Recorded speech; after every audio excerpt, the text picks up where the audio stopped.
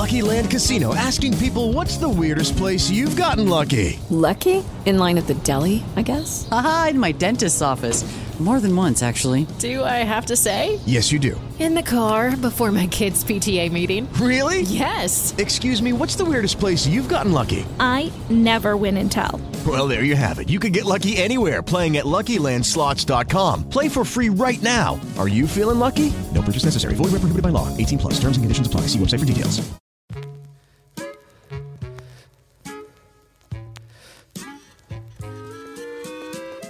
You're about to listen to the 29th episode of Screen Talk, IndieWire's weekly podcast, recorded just a couple of hours after nominations were announced for the 87th edition of the Academy Awards, and it was a really interesting crop of movies, everything from Birdman and The Grand Budapest Hotel having the most amount of nominations with 9 each, to The Imitation Game with 8, American Sniper and Richard Linklater's Boyhood each getting 6. So some of these things we've been talking about for a while. There were a few surprises, a couple interesting snubs, as it were.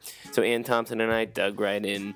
Remember that you can always follow us on Twitter. I'm at Eric Cohn, and Ann Thompson is at AK Stanwyck, and we'll take your questions there. You can also subscribe to weekly updates from the show on iTunes, and leave a review there and let us know what you thought.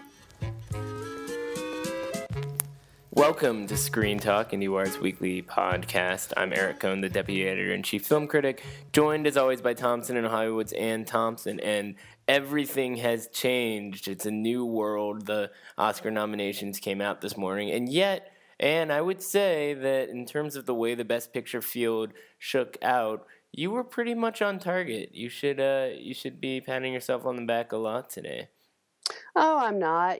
Basically there's a kind of, the Gold Derby thing where all the experts are on there. It's like a contest to see who gets to pick, the most correctly. And it may look, to a casual observer like yourself, Mr. Cohn, it may look like I did well. But compared to the gang of experts, there's some things I did at the last minute. It's always those last minute changes that make you crazy. Like I had the Wim Wenders Salt of the Earth. I had that in there the whole season, and I had the Last Days in Vietnam for the whole season. I'd been very loyal, to those two films based on my seeing them, and I saw. Campaigns, there were certainly. You're talking about a movie with Sony Pictures Classics behind it. Sony Pictures Classics being behind a movie means something. The party at Pierce Brosnan's house for Last Days in Vietnam probably meant something. There were lots of Academy. Apparently it did, but at the end of the day, what one of the things that you use as a way of figuring these things out are all the Guild nominations and all the different with the docs. It's hard to call because there's such a wide field of possible entrants out of the 15 shortlisted for the Oscar that were all getting nominated and winning prizes and so forth. You could pick Citizen4 and Virunga and be pretty safe, but other than that, there were quite a few that got in there. Life Itself did not, which was a bit of a shock. That was so bizarre. Honestly, it's when we talk about these things in terms of it being someone's time, and it's one thing to talk about it being Richard Linklater's time, but Steve James, he wasn't even shortlisted for The Interrupters, and it's just fascinating to me to see a movie that until Citizen4 came along was largely considered to be a frontrunner in this category to be shut out completely. Though, as I made a point today, it wasn't really the front runner. As soon as Citizen4 arrived at the New York Film Festival in the fall, Life Itself got pushed back. And the truth is that movies that have anything to do with show business are often not taken seriously by this very, very grave group of people who take the docs very seriously. Of course, but you can't discount that, one, Steve James is a name, and two, this movie does play really well for people. It's a tearjerker, and a lot of people liked it. And like Boyhood, the narrative started at Sundance. So, it's not like this wasn't, completely predictable. I think that it was probably something that a lot of people were taken aback by. Well, basically what it is, and this is why it was harder to pick the Oscars this year than usual, is the doc category. If you have 15 contestants heading for 5 slots, what in heaven's name, how are you going to figure that out? And there were a lot of front runners that were heading for that group. It isn't just life itself had a lot of competition is the problem. And sometimes what happens is that they don't go with the film that is perceived as a hit already, that is perceived as having already been hailed. They like to think that they're helping someone. That's part of it. So the other interesting snub outside of what happened in the bigger categories with foreign language, a lot of people thought that Force Majeure was going to get singled out there, and that was pretty interesting because both of those movies are Magnolia Pictures. So while this was a big day for IFC Films, to the point where they got pretty much more, I think, than they could have really expected. Original 6 songs. Nominations for Boyhood. So it's extraordinary, and they also got Finding Vivian Mayer in the documentary category. So it's a big day for them, but Magnolia Pictures, which I think had 2 relatively believable contenders in documentary and foreign language, got shut out. So those 2 developments, I think, show you, to some degree, as much as everybody seems to know something about what's going on here, there's definitely something else going on that's a little bit more complicated than any given narrative. And as much as it might seem, was a big surprise, I have to say. That was a bit of a shocking oversight. And it's strange because there's a retrospective of the director Ruben Östlund's films going on in New York right now, and I think one of the things that this brings to mind for me, I mean, you may see it as I'm sort of a casual observer, but the more and more we talk about this stuff, the more and more I feel like I just become like the Borg, It's just like the more you talk about Oscar, the more you become part of that system, and it's just like you're talking in that language. And it's an addiction. It's definitely an addiction. But it is a reminder. Picking the nominations is the most fun part for me because there's a real race. Right. Now that we're getting into phase 2 and you're beginning to figure out what's going to actually win. The good news, by the way, is that there were some real artful, classy, upscale choices made, including Marion Cotillard, which really had to do with the fact that race was so weak. There was a field of 4. The critics helped with that. Yes. Definitely. I mean, you can take a claim. You can take claim because no one else voted for it except the critics. Right. That was great. She's a popular figure. She's won before. She's worked the circuit before. Well, it isn't like Marion Cotillard is unknown. She's won the Oscar before. Yeah, but it's revenge on some level with the Dardenne brothers not even being shortlisted. It's at least that movie is still prominently featured in this conversation right now, and that made me feel a little bit more confident about the value of today's events, as did seeing that the 2 movies that received the most nominations, I mean, Boyhood being this lock, that's always been a great story that we've been talking about again and again. But Grand Budapest, we've been going over this and thinking, well, is it going to be a part of this conversation? It seems like... I never doubted it. But remember, we started this conversation before it was being reintroduced to the conversation. So you look at all my charts, you'll see that I had Grand Budapest on there. And we know you were ahead of the curve, but the point is that a movie that comes out early has an advantage now. Yes. And all these movies that opened at the end of December are the ones that did badly, except for American Sniper, which did, in fact, manage to do well because it's Clint Eastwood and because he can get away with it. And Bradley Cooper, it was his 3rd consecutive Oscar nomination. That's what's going on there. But the other ones, all the other late-breaking ones, if you're an indie like Selma and you don't have a major movie star and you don't have a well-known director, you are not at the top of the screener pile. And that's what it amounts to. Right. But I have to say the other thing about this is seeing that Birdman and Budapest, 9, yeah. And then Imitation Game, and then Boyhood. Right. It works down that way. Well, that's a pretty interesting crop. I mean, in some ways, it almost seems like of the films that have the most nominations, it's Imitation Game that's the anomaly because it's the most sort of traditional of those films, which is not a knock on that movie, by the way. It's just interesting to see that it is not, it remains not the front runner. But at the same time, it does seem like, it's in the conversation in a way that I think a lot of people didn't see once it lost a little bit of momentum. I mean, Morton Totem was nominated for Best Director, for example. So that was a sign of strength. Do we see this movie? It did very well. It did very well. 8 nominations is a lot. What's significant too is if you look at it a certain way, Birdman and Boyhood and Imitation Game and Theory of Everything, they all have, and even Whiplash, they all have acting nominations. What's so weird about Budapest is that most of its nominations are technical nominations. It didn't get acting nominations. That's amazing to get 9 without any acting nominations.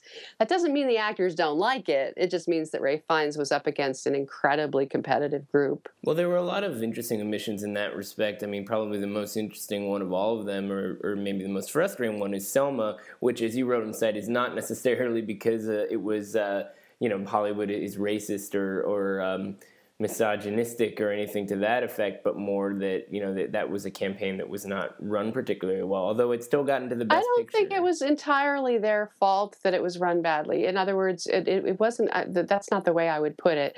If the movie is late, and in other words, at the moment that American Sniper and Selma both debuted on the very same night at the AFI Film Fest, the difference there was that Sniper was finished, and they were already getting those screeners made and getting them out. There's a time frame involved. You have to have a final print. You have to have the mix. You have to have the sound. You have to have everything finished. And that was done. Clint was relaxed. He was done. Ava was finishing the movie, and she handed that thing in pretty late in the day, and they didn't have the time to get all those screeners out. They made the decision to send them to AMPAS, the Academy, first. All of that buildup that occurs at the other groups like PGA and DGA, all that other stuff, SAG, none of that happened. And Selma needed it more than anything. Everybody else was already lined up and had all their ducks and were doing what they were supposed to do. And Selma was playing catch up. And that's really a little tiny indie movie without a lot of bells and whistles. They couldn't get away with that. But at the same time, it did get into Best Picture. So maybe we should now turn to, okay, the nominees are out, the conversation changes, it's a limited set of options, but, there's still some campaigning that has to happen. Could Selma still have a chance in that category? Selma, it's interesting. I don't think so, no. I think you need to feel like the actors are behind you. The actors are the biggest branch of the Academy, and you need to feel that the writers are behind you or the directors. You know what I'm saying? You need to add up all those categories and believe that many the people. Clearly, a lot of people voted for Selma, even though it wasn't winning a lot of the different branches. And I'm not surprised that the directors didn't vote for Ava, but can it win Best Picture under those circumstances? Even though Argo didn't get a Best Picture nomination, statistically, it was very, very unusual for Argo to win Best Picture under those conditions. It was an underdog scenario, and I suppose there could be a great big groundswell for Selma. I am a little bit concerned about a lot of the tenor of the complaints about Selma, as if we are, yes, the Academy is predominantly white. Yes, the Academy is predominantly male. Yes, the people who seem to bristle a lot at the way that Selma makes Lyndon Johnson not heroic, when it's supposed to be, he's supposed to be the champion of civil rights. I can see why people are jumping to the conclusion that the Academy is racist or sexist or whatever. It's the industry that is behaving, not making enough films, not presenting enough. Right. All the actors, all 8 actor nominations are white, right? And they're sending pictures around of that. It would have been good to get a yellow O in there, but nobody thinks about that. They don't go, oh, I better vote for a yellow O, or we're going to have 8 white nominations. People don't think like that. Well, no, most people don't think in any explicit terms because there are so many different variables in play and so many different kinds of members now, too. I mean, it is a fairly diverse branch as well, right? Well, they're making it more diverse. Yeah. They're starting to make it more diverse, and they're trying to add as many people, younger people, people of color, women, everything, independents, documentary filmmakers. They're doing it. But if you have 6,000 people, that change isn't going to be dramatic overnight. Yeah. Well, I mean, it's also, I think, it's notable, in a broader sense that even if, this has happened, but at the same time, the 2 big movies that are nominated and seem to have a lot of momentum behind them, are in many ways indie films and very good and recognized for being different and going against the grain in a way that, at least from my, whatever you want to call it, civilian casual perspective, part-time casual, I'm not even sure how I rank now. I'm not saying you're casual, but what I am saying is that you're not one of those people who obsesses for hours about, making every single pick in every single category, which is what these people do. No, but that is what I'm saying. You are a professional film critic, and that means that you are an expert on the Oscars. Well, what I will give say you that is that my particular expert opinion on these Oscar nominees is that I think they're very strong, especially the Best Picture category, and notably low on blockbusters. I mean, that the Best Picture category was, in some ways expanded to make room for bigger movies. At least that was part of the rationale. That was the idea. They're going to have a very sorry turnout worldwide with this group of films in terms of getting good ratings, even with Neil Patrick Harris, because these are all independent films except for American Sniper. And, Budapest is probably, the highest grossing movie, although Sniper will be a huge movie when it opens this weekend. So let's spend the last couple of minutes that we have here kind of, sketching out what could happen in the next few weeks, because, the next time we talk, we're going to be in Park City for Sundance, and we're going to have all these other things to consider. And, some of the people I've been talking to who are in the heat of Oscar season have been telling me they feel like they have to have two heads at this time of the year, although it is kind of nice that Sundance is later this year, so maybe we can separate them a bit more. But now the campaign shifts, right? So what are we going to be seeing? Is it going to be really still Boyhood versus Birdman in most of these big categories? Or is there somebody who has to fight a little bit harder than somebody else? Or are we kind of in the same place that we started, a few weeks ago? Well, Boyhood is still in the lead now, but these dynamics definitely can shift. I've been sort of looking at the different categories, because what happens basically is that people just they spread the wealth and they decide. I don't think this is a sweep situation. I think Boyhood takes director, writer, and picture and supporting actress. That's sort of in the cards. And then you look at Still Alice and Julianne Moore, and you look at J.K. Simmons and Whiplash, and you can assume that maybe Whiplash, they're going to say, okay, that's what Whiplash wins, and okay, that's Boyhood's taken care of. Now where are we going to give something to Birdman? And the win there could be Lubeski for cinematography, for example. But there are a lot of categories that Birdman could reasonably compete in, and so could Budapest and Imitation Game. The acting category is the one where I wonder. Michael Keaton is presumably in the lead, but in fact. The Theory of Everything star Eddie Redmayne just won the drama Golden Globe. So, and he's very popular. Or does Imitation Game suddenly pick up steam with Harvey behind it and 8 nominations behind it, and everybody decides that Cumberbatch is the one who should win? Well, I have to tell you, now that the nominations are out, I mean, there's so many different things one could be pulling for or speculating about that are kind of out there. If I were to single out the two categories where I think something interesting is happening that's a little bit different than what people expected, that people aren't really talking about anyway, honestly, this casual observer would like to single out Paul Thomas Anderson's screenplay for Inherent Vice being nominated for adapted screenplay, which I thought was pretty nifty. They clearly decided to go with the cool factor over actually rewarding a screenplay that had any coherence of any kind. Well, that's exactly what makes it so good. And, also Marion Cotillard, the reason why I think that's great, though, is because it does allow for that movie to be a part of the conversation in a bigger way. And I hope that people go check it out. It's a great performance, and I'm really happy that happened. Maybe quite pleased. We should wrap up by talking about our snubs that people should see. It's something that I wrote about a little bit today, but something to keep in mind is even if they didn't make the cut, you can still watch them. And the one that I would single out is at the top of my list is indeed Life Itself. If people haven't seen it, it's available everywhere. It's been available everywhere since it first came out because it was a day-and-date release. And it's a wonderful movie that is both... I think it's on CNN right now. Yeah, it's airing on CNN, and it's, it's not just about being a film critic or about that film critic. I think it's about sort of a certain A kind lot of more. intellect and what it means to be a survivor in a lot of different ways, and it just works on many different levels. It might be Steve James' best work in that sense, although he's It's had a great based on a career. very good book too. I recommend the book. It's a wonderful, wonderful read. When I go to Cannes this year, I'm going to try to go back through London and do the Roger Ebert London walk, which I've always wanted to do. So what's the snub that you think people should check out?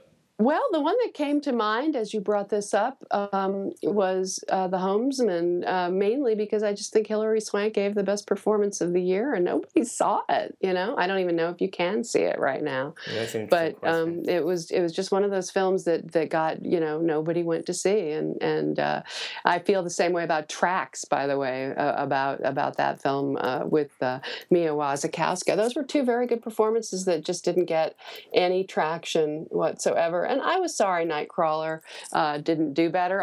I thought Jake Gyllenhaal would get in there, or possibly Rene Russo, but that did not happen. Well, in that case, I guess people are just going to have to do a little bit of homework themselves to work outside of the Oscar season conversation. In our case, we'll be working outside of it because we're heading to Sundance soon. So I will see you shortly in Park City, Anne, and hopefully Looking we'll forward. have plenty more to talk about then. So Bye. Until next week.